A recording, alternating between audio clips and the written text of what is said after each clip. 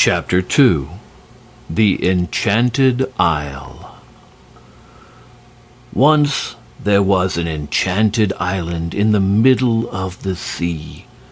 It was called the Isle of Yew, and in it were 5 important kingdoms ruled by men, and many woodland dells and forest glades and pleasant meadows and grim mountains inhabited by fairies.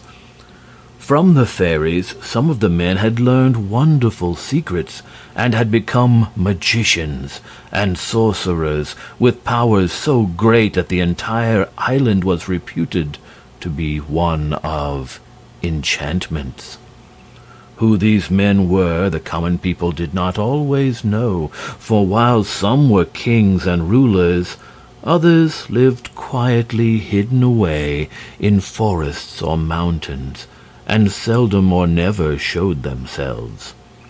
Indeed, there were not so many of these magicians as people thought, only it was so hard to tell them from common folk that every stranger was regarded with a certain amount of curiosity and fear.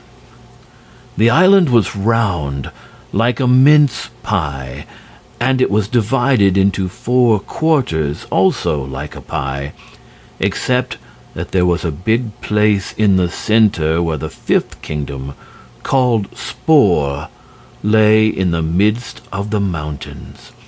Spore was ruled by King Terribus, whom no one but his own subjects had ever seen, and not many of them.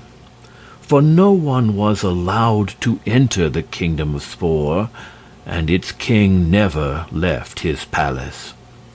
But the people of Spore had a bad habit of rushing down from their mountains and stealing the goods of the inhabitants of the other 4 kingdoms, and carrying them home with them, without offering any apologies whatever for such horrid conduct.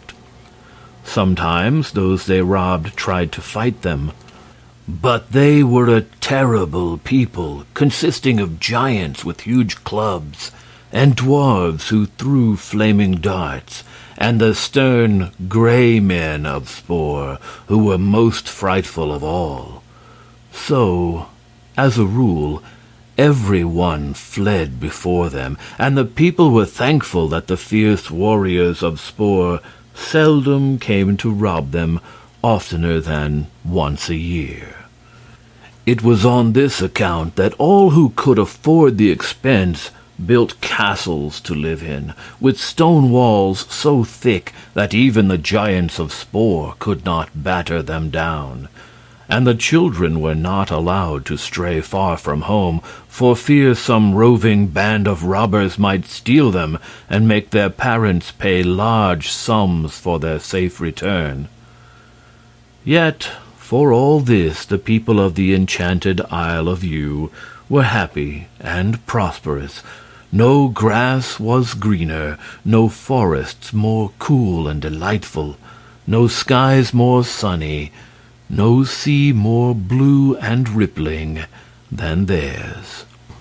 And the nations of the world envied them, but dared not attempt to conquer an island abounding in enchantments.